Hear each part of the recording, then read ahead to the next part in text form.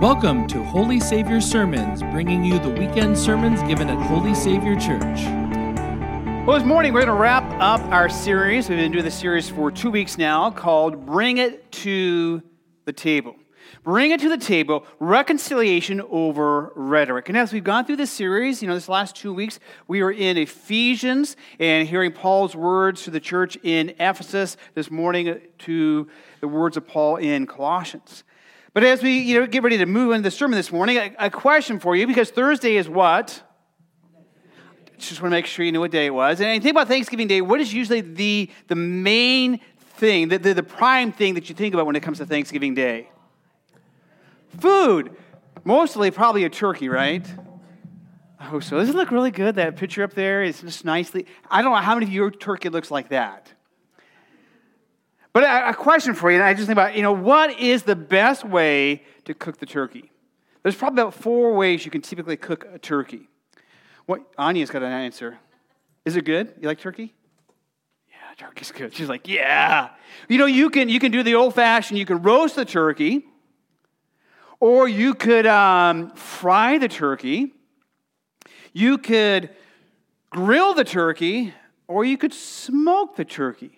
So this is a quick survey really quick. I want to see, which you think is the best way. How many of you would like to have a roasted turkey?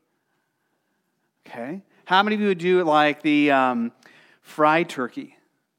Not many of you. Is that because you're all health conscious or because you're afraid of fires? Fires. Okay, so we had roasted turkey, fried turkey. How about a grilled turkey? A few. Smoked turkey? I'm a little bit biased because I'm smoking a turkey.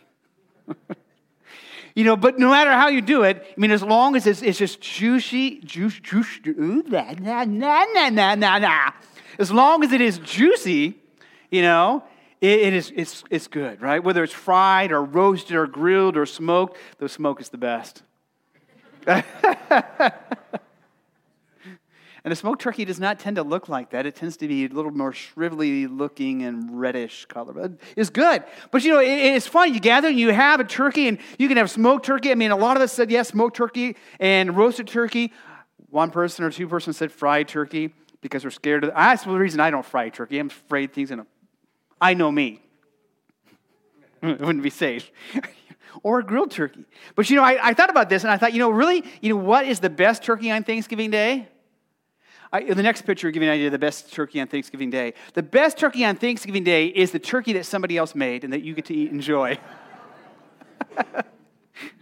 Though I really do enjoy smoking the turkey, the whole process to it. It's also a lot of fun when we've been someone else's place and that they do all the work. You just brought the side dishes, you brought some rolls or something like that, and you just get to sit down and eat it and then maybe leave. And they get the mess to clean up. But it is. We head into Thanksgiving time, and it's a time that we gather together, often with family, maybe with friends, and we gather around the table with people that maybe we have not been around on a regular basis, maybe some that we've been around with a regular basis. And so this series, as we look at what does it mean to kind of gather around the table, and what does it really mean to live in conversation with each other.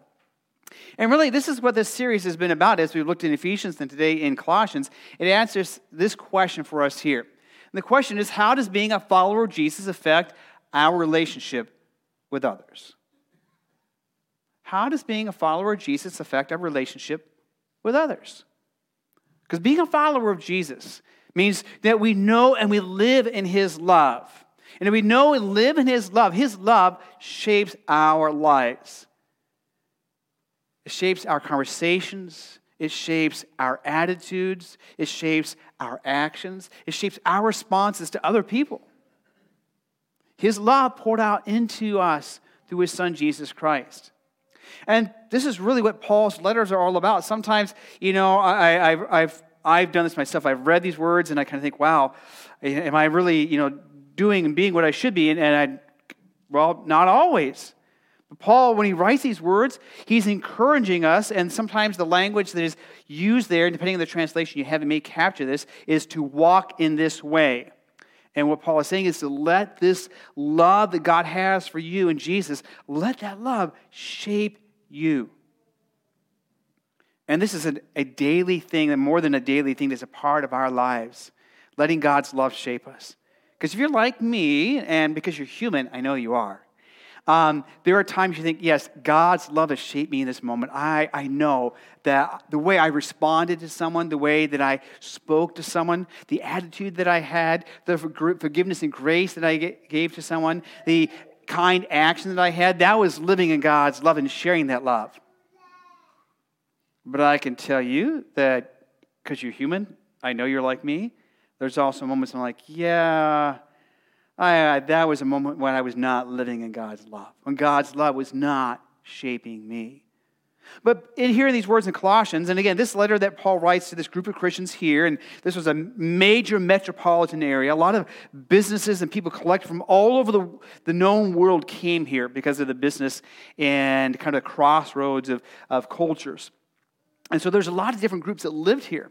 And Paul writes these words, and he's writing them again about how do they live in Jesus' love. And he writes these words here, verse 5, let's read together. Be wise in the way you act toward those who are outside the Christian faith. Make the most of your opportunities. So Paul is saying here, as believers, as followers of Jesus, he says, don't go, live all by yourselves in your community of Jesus followers, in your church community, but you're going to, in the business world, you're going to be interacting with other people. So make the most of those opportunities that you have to interact with other people. But as you do that, he's saying, God's love for you and Jesus is what's going to shape your interactions with those people. God's love for you and Jesus is going to shape your words that you speak. So be wise. Give thought to how you interact with those who are outside the faith. Now, that doesn't mean we can't be wise in the way we interact with those inside the faith. We are called to love one another as Jesus loved us. And Jesus says, even we had this in our youth group, Ed's group this morning, where Jesus says in John that, love one another as I have loved you. But we're also called to love those who are not Christians, those who don't know Jesus or believe, that Jesus is who we believe that he is. Be wise in the way you act towards those who are outside the Christian faith. Make the most of those opportunities. Because often what happens is not just the words that we share, but it's the way that we live our lives that give an example of God's love for others and how they see us interacting with them and the things going on in our world and our lives. And then Paul continues with these words here, next verse 6. Let's read this together. Everything you say should be kind and well thought out so that you know how to answer everyone. Now, if you're familiar with this translation, this one is a little more kind of working the words, but the more literal words are, let your words be full of grace and seasoned with salt. Let your words be full of grace and seasoned with salt. Now, when we think about grace, we think about, again, God's grace toward us. And one way to define grace is getting something we don't deserve. Do we deserve God's love? No. We don't deserve God's love. But does God love us? Yeah. Does he love you? You should say that with a lot more conviction. Does God love you? Yes, he does. Does God love you despite the many times you've disobeyed him? Yes. Does God love you because you obey him?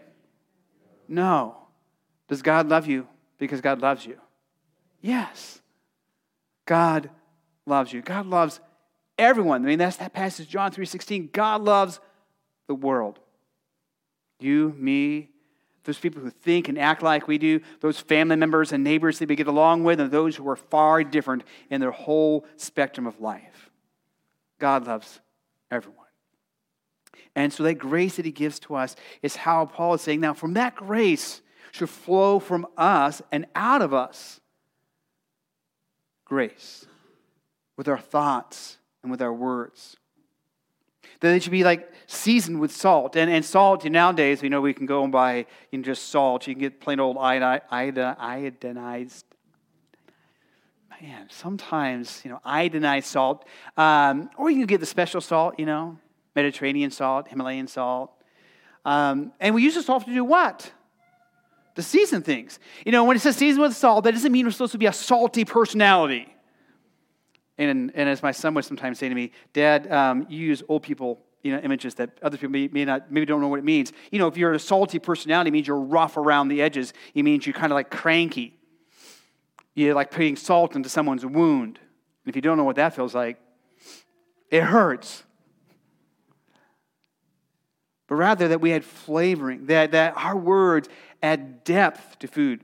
Because, like I said, I like to smoke a turkey. And even if you don't smoke a turkey, if you grill it or brine it, I'm not sure about frying it because I haven't tried that yet. Usually you brine the turkey. If you know what brining is usually a salt, water, and some other, herbs and stuff like that to add some flavor and some depth to the turkey. So if you're going to smoke a turkey, if you've never smoked a turkey before, brine it for about 24 hours or so because that will add a lot more moisture and depth to the flavor of the turkey. In the same way, Paul is saying that our words should be full of grace and they should add depth to the conversation. They should offer depth into people's lives. And of course, that depth ultimately is the depth of God's love as we interact with one another, as we share God's love with one another. Everything you say should be what? Kind and well thought out so that you know how to answer everyone. Your words should be full of grace and seasoned with salt. As Paul writes these words, again, there's a number of things to think about, and I just want to reiterate this. As we talk about Paul, because it's easy to take Paul and his words and make it something that is like this. If you're a good Christian, you should be doing this and not this. Let's put Paul's words into the greater context of what Paul says to us. The first is that it is never about proving ourselves to others. So as we talk about walking in this faith, we talk about living and sharing God's love. It's not about proving ourselves to others. I don't have to prove, to you that God loves me or that, God's love for me is also God's love for you. I do, but I don't. But it's not about proving it by my obedience. It's also not about, proving to others like, hey, I'm more holy than you. That's more what I'm looking at. It's also not about proving ourselves to God. Because again, does God love me by how well I show love to others? Thankfully not. Especially when I'm in the roundabout. That is not the most fun place for me. I've said that before. I was behind somebody the other day. I'm like, just go. Just go. It's never about proving ourselves to God. We don't have to prove ourselves to God. Because if we did, again, we would be, on how well we kind of followed what God called us to be and how well we really did not follow God's calling into our lives. Rather, it's about living in the love God has for us, of how His love shapes our lives. The more that we are seasoned with God's love, again, think about seasoning with salt, the more we are seasoned with God's love, the more that seasoning, is part of our lives, the more that seasoning is part of our conversations, our actions, and our attitudes.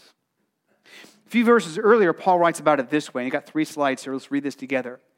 So chosen by God for this new life of love, dressed in the wardrobe God picked out for you. Compassion, kindness, humility, quiet, strength, discipline.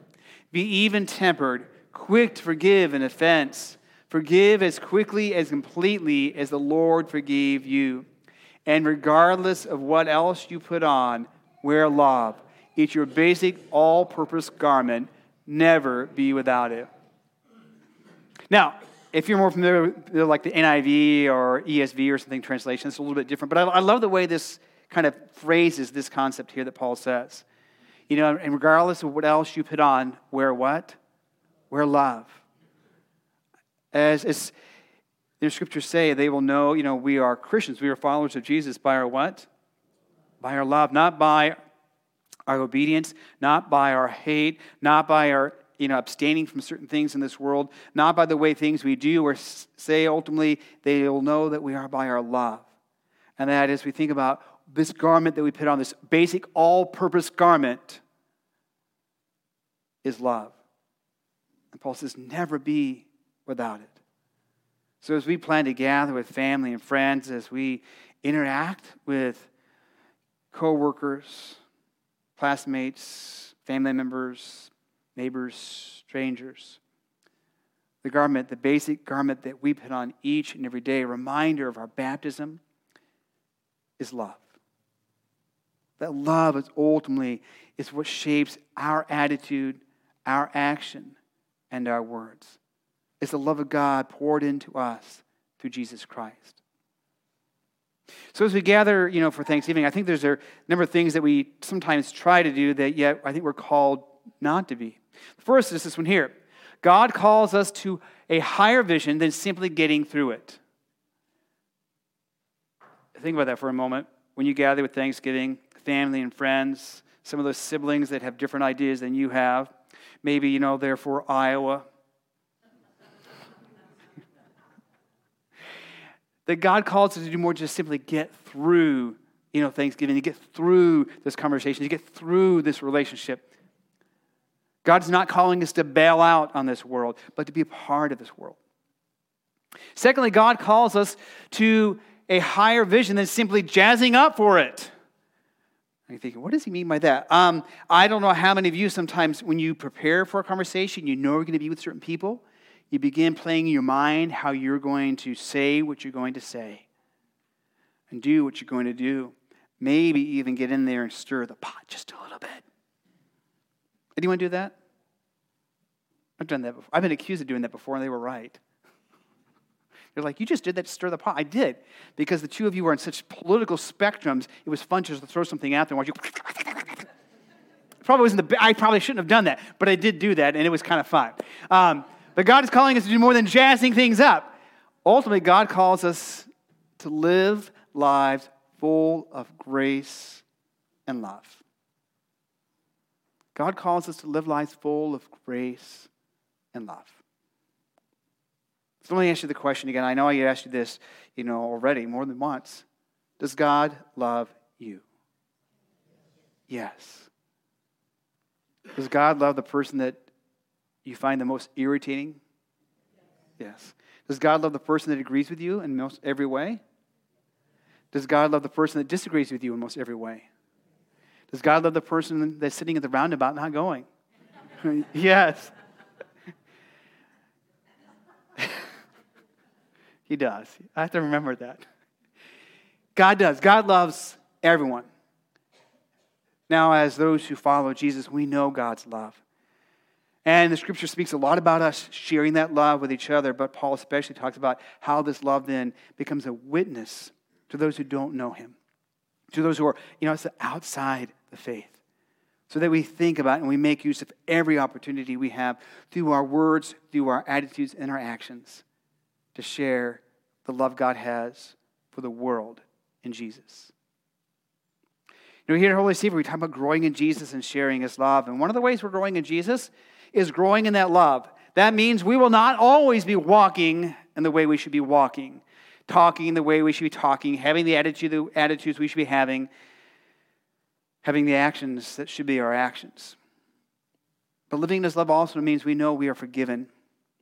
Every opportunity, is an opportunity to share that love. And when we falter and fail, we go to the God of love and seek His forgiveness, His restoration, and are renewed by His grace to share that love. And of course, sharing His love, think about that this coming week as you gather with family and friends. What are the opportunities you have to share God's love with your family? To share His love through our words, our attitudes, and our actions. And then here's a challenge as we head into this holiday week and kind of into the whole holiday season. What is one way you can be gracious with your words and attitudes this holiday season? Just think about that. As you plan to gather with family and friends, as you're posting things on social media, one way you can be gracious with your words and attitudes this holiday season. Basically, is how can I take this love that I know is mine in Jesus and let it season everything that I do and everything that I am. Let's pray. Lord Jesus, we thank you that you love us no matter what. Lord, no matter how many times we are doing things our own way, no matter how many times we know what we should be doing and yet don't do that, how many times our words, our attitudes, and our actions do not line up with your love. You love us. Lord, we pray that, you season our lives with your love, and that we live in such confidence and certainty of that love that it does season our words, our attitudes, and our actions. We pray this, Jesus, in your name. Amen. For more information about Holy Savior, including service times and location, please visit holysavior.org. Thanks for listening, and until next time, God